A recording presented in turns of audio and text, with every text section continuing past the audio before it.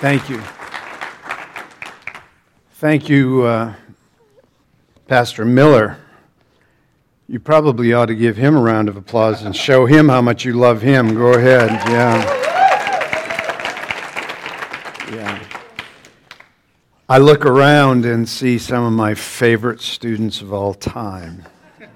And you're so fortunate to have some of them working with you, and I count it a blessing to be here with you this morning.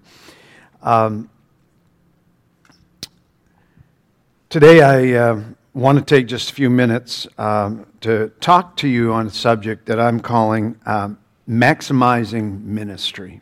Okay, maximizing ministry. I don't know your church, okay, and other than a little bit that I've heard, and it's all good and all positive, but I felt like God instructed me to share this message today with you, and I hope that you find it meaningful in some fashion. Okay, so let's pray together. Father, we ask you today, Lord, to be with me as I try to communicate what you have put before me to share with this congregation. But Father, I pray that you not only use my words, I pray your Holy Spirit will individualize this message to each individual in this room, that there'll be some nugget of truth that hits them from you in just a special way. And Father, when that happens, I pray that their hearts will be soft and will find a place for it to grow and to mature and to be fertilized. But Father, I not only pray for their ears to hear and their hearts to receive, but I also pray, Lord, for their feet as they walk out of here.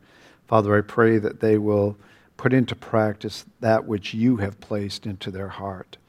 Father, we thank you for this group of individuals, and we thank you for your love for us. In your name we pray. Amen. Now, the cool part that I found out from Keith, the reason I'm week 4, the last week, he said that if I were week 1, you never would have come back to hear the good people. So take what you get from me and find out what the Holy Spirit has to say as a result of it. How effective do you think the church is in the United States, the evangelical church overall? When people think about the church, when they think about you and I, how do they view us, and what would they say about us? Statistics are things that sometimes I wish weren't around, surveys, but statistics show that there's very little difference in the divorce rate between Christians and non-Christians. As a matter of fact, statistics say that Christians have a little higher divorce rate than non-Christians. Obviously, that's because a lot of the non-Christians don't get married, so they don't need divorce when they break up. But still, the stats are not that much different. The stats tell us that 25% of girls are abused before the age of 18 by a family member or friend. And that stat's not any different in the church as it is from outside of the church. It's pretty much the same. And pornography use, unfortunately, is all around us. And the truth is that it's in the church as well as outside of the church, if we're honest with ourselves. A few years ago, Jeannie Mayo, you may have heard the name, she was doing a retreat for youth pastors, and she had 2,000 youth pastors and support staff and that kind of thing at a church in the Dallas area. She gave them little clickers to click answers to different questions that she would ask throughout the seminar. But she stopped at one point and she said, I just want the youth pastors to answer this. You don't have to be a paid youth pastor, but if you are responsible primarily responsible for the youth in your church. How many of you have used pornography in the last 12 months? She said, it's totally anonymous. Just click the button and tell us yes or no. Have you or have you not? Sadly, 73% of them clicked yes. Now, they were being honest because nobody was going to know who they were. But the truth of the matter is, if that high percentage, and we don't know how many times they used it in the last year, but they did at least once. If that's happening in our clergy, what's happening in the pews? What's happening in the bedrooms of young people? I don't say that to criticize. But I do ask the question, how much difference does the church really make when it comes to our behavior? How much difference does it make when it comes to what we choose? Today, I want to point to 3 directives from Scripture that I think that if we put them into place, if we obey them, if we move in that direction, then we have a better chance of transforming who we are inside the church. And when that occurs, the people outside of the church will see something different that will draw them to us and draw them to Christ.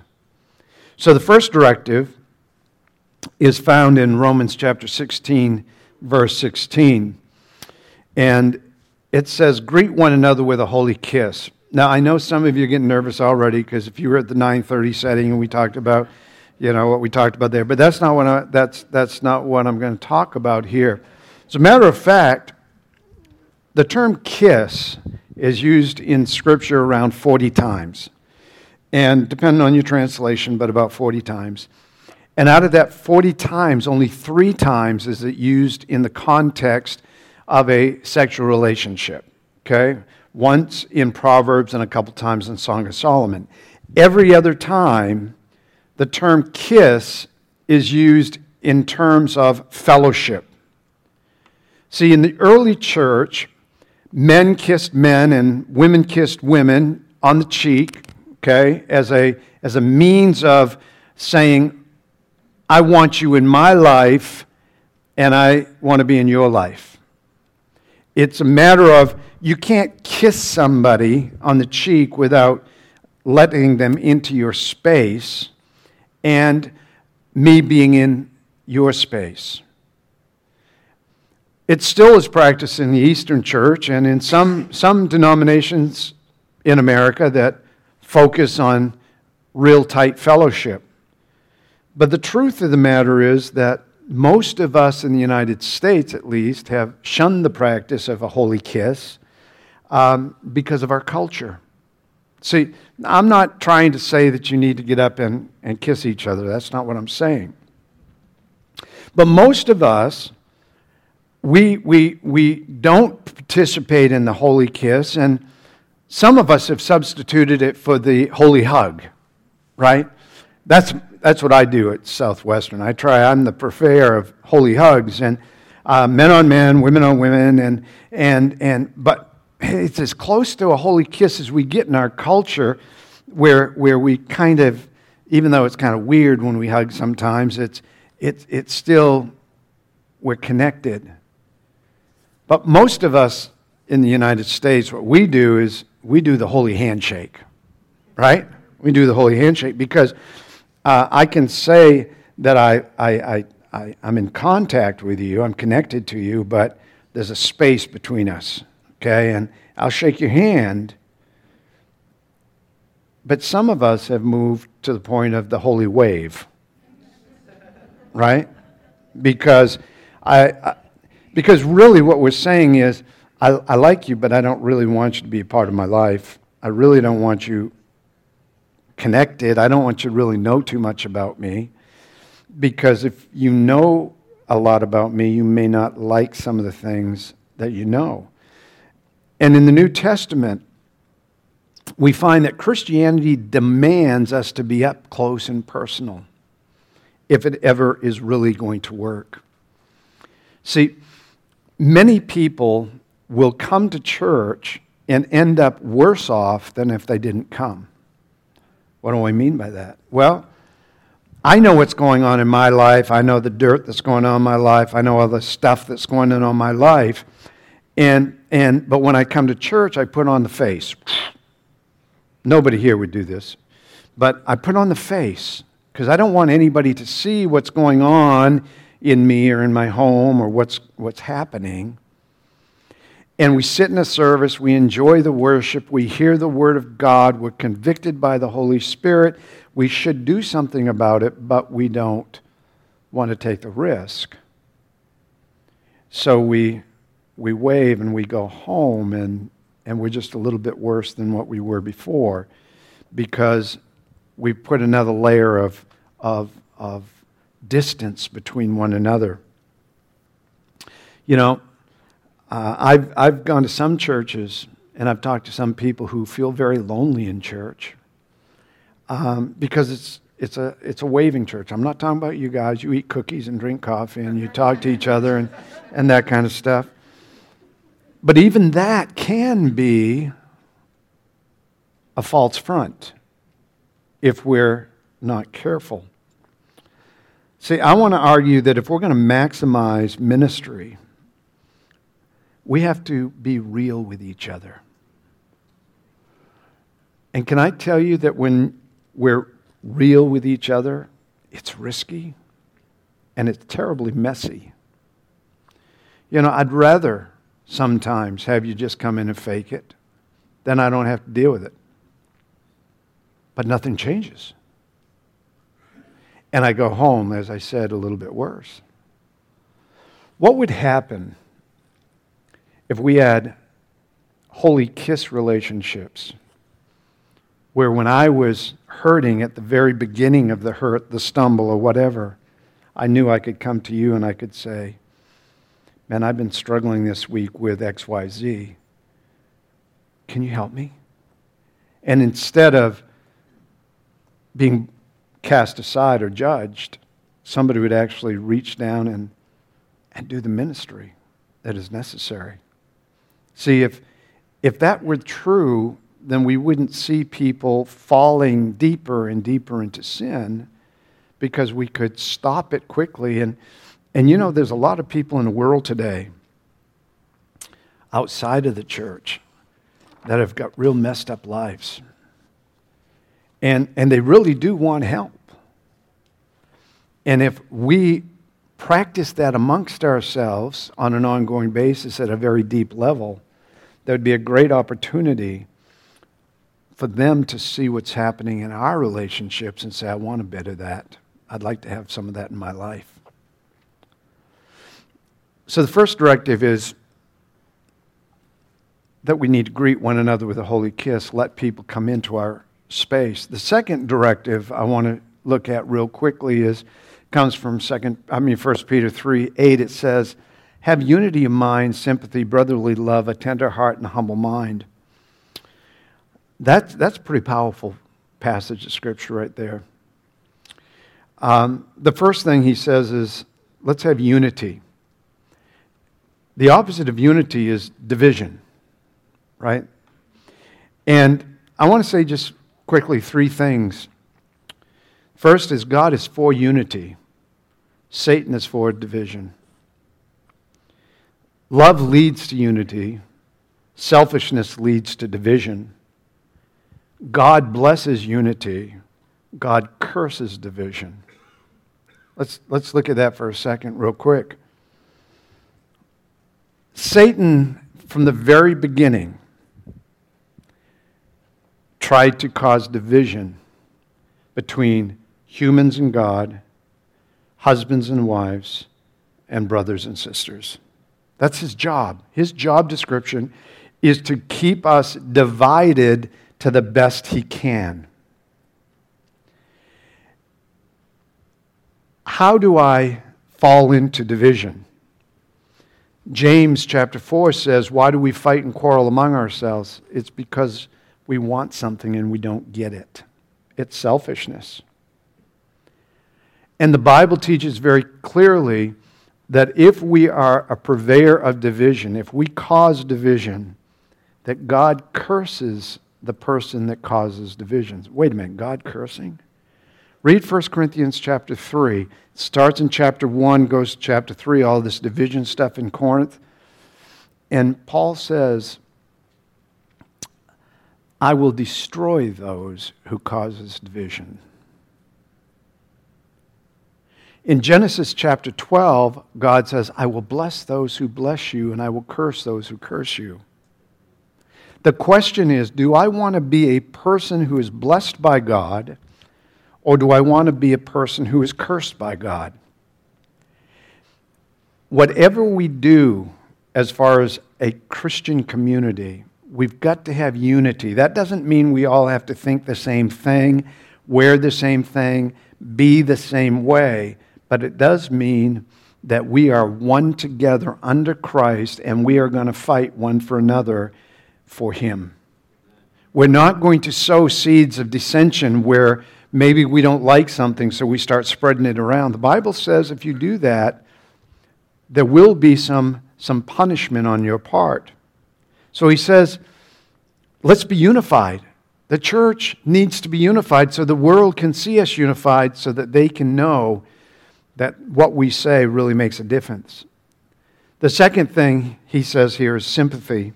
And I like to contrast sympathy with judgmentalism. What does the word sympathy mean? Sympathy simply sees others how we want to be seen. It's how we want to be seen. So how do we, and I'm talking to me too, how do we view the circumstances of others? When we sit in our comfy chairs, because you all have comfy chairs.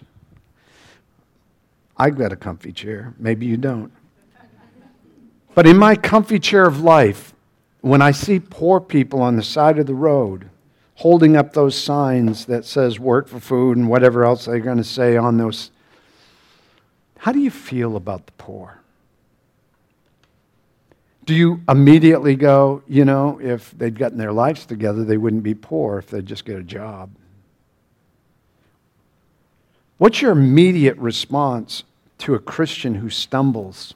Somebody who, man, they've been following Jesus, and all of a sudden you hear that they've done something really spiritually stupid. How do you feel about non-Christians who are caught in the trap of sin?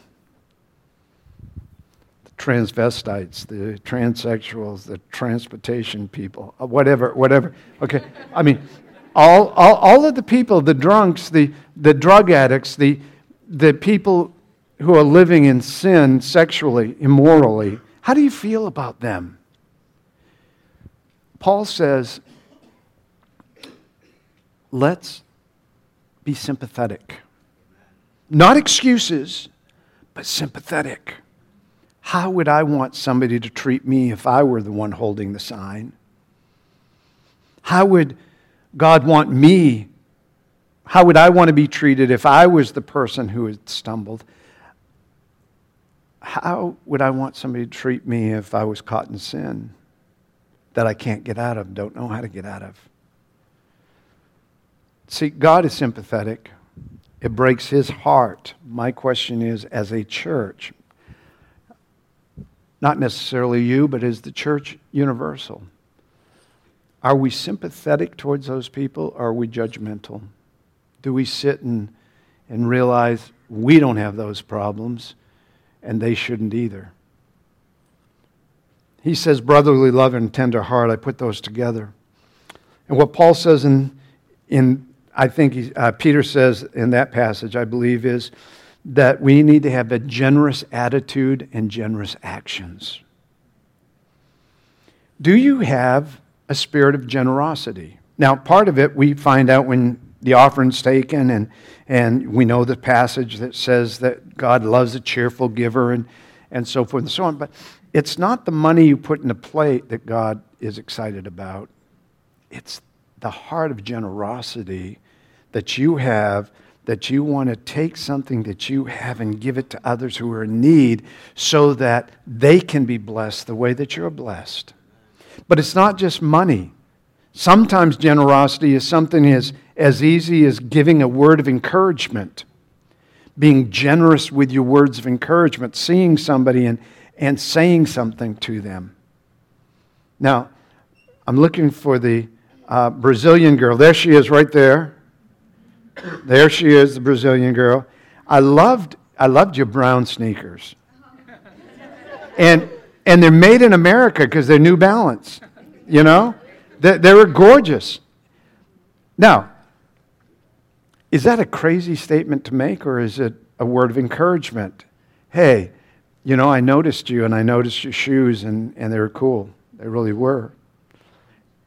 Can you be on the lookout to be generous with each other when it comes to life, about the things you see, keeping your eyes wide open and recognizing people? See, there are a lot of people in this world who feel like they're not seen by anybody.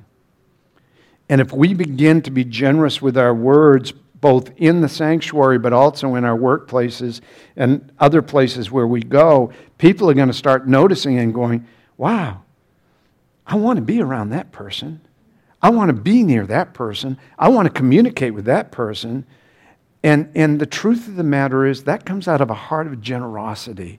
That comes out of a spirit that says, it's not all about me, but it's what I can do for others through what God has given to me. When we see fellow Christians in need, we must step up and meet the need to the best of the ability that we have. See, I don't like, and I may make somebody mad here, I don't like prosperity preachers, okay? Because I don't think you can negotiate with God and say, if you give $10, He'll give you $100. If that's the case, I'm going to go sell everything I have, put it in the offering so I can get 10 times the amount, and I'll do that over and over. I'll be a billionaire pretty quick.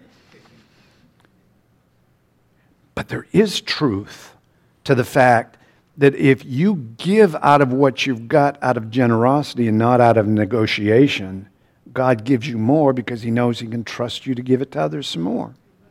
So as you get more finances and you give more finances, He gives you more finances so you can give more finances. If you give words of encouragement, He will give you words of encouragement so you can give other people words of encouragement. And it goes on and on and on and on. So we need to be people who are generous and a humble mind. What does a humble mind mean? There's no place for arrogance in the kingdom of God. None of us, and I'm not talking about arrogance the way you think of it normally. I'm thinking about this. Do we recognize there is only one true authority? God. And humility recognizes that authority and does what that authority asks it to do. So, the problem with Adam and Eve is they didn't recognize God's authority. They decided they were going to do it their own way. They had no humility. The fact is, do you and I live with humble minds? Now, if you're going to live with a humble mind, Pastor talked about it already, you've got to hear the Spirit of God. And I know that in my classroom, when I speak about hearing God the first time, I have students go, what are you talking about? Because they want to hear God like when I was listening to my GPS on the way here this morning, and it would say, go on 280, business 287, take a left. You know, and here I am dutifully listening and obeying, and man. But you know what? Even with that, I'm not a very good obeyer. I missed 377. I missed another one. I ended up getting up to Golden Triangle, which is where I would have come anyway because Larry Thomas, my friend, just lived down here and over, and that's how I always got to his house. But the fact of the matter is, we want to hear God out loud. That doesn't happen too often. Maybe that gentle whisper. Well, that's happened to me a couple times. And when it did, I knew I'd better obey. And I think if you heard it, you would know maybe you ought to obey too. But most of the time, God speaks to me through impressions. It's as simple as God saying to me, See that person over there? They look sad today. Maybe you need to go over there and give them some encouragement. See that person over there?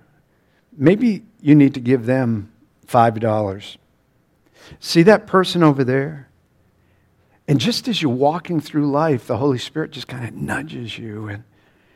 And you have to make a choice. Are you going to walk in the Spirit and follow those nudges? Now, God talks other ways.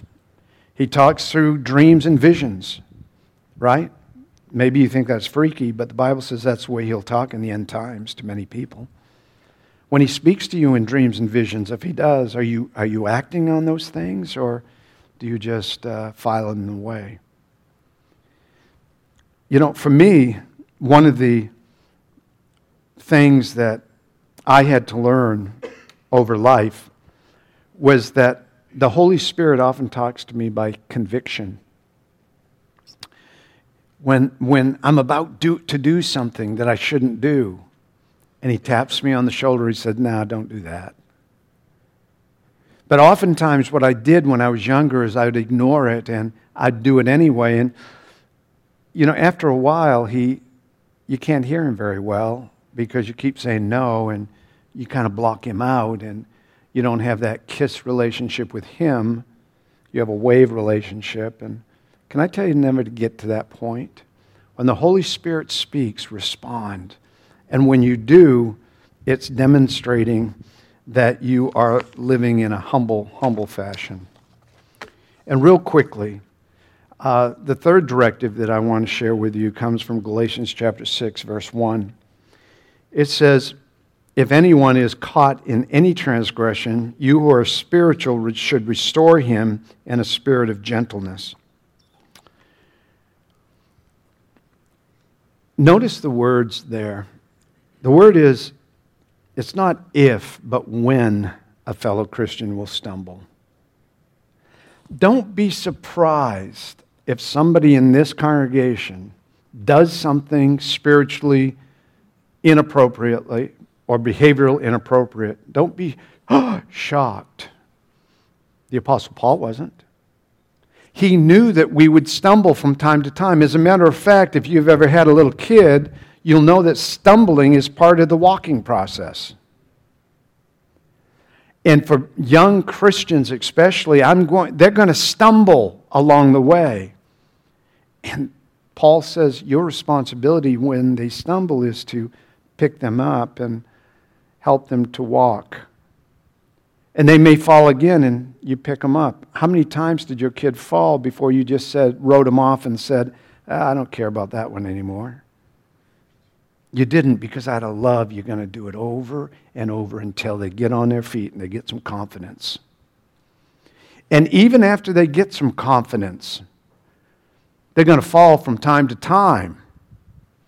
And the Bible says that it's our responsibility as a Christian body to always be in the place when we see somebody in the congregation stumble, to not sit back and point your finger, but to quickly run to their side and see what you can do to help them, to pick them up, and to help them move forward in their lives.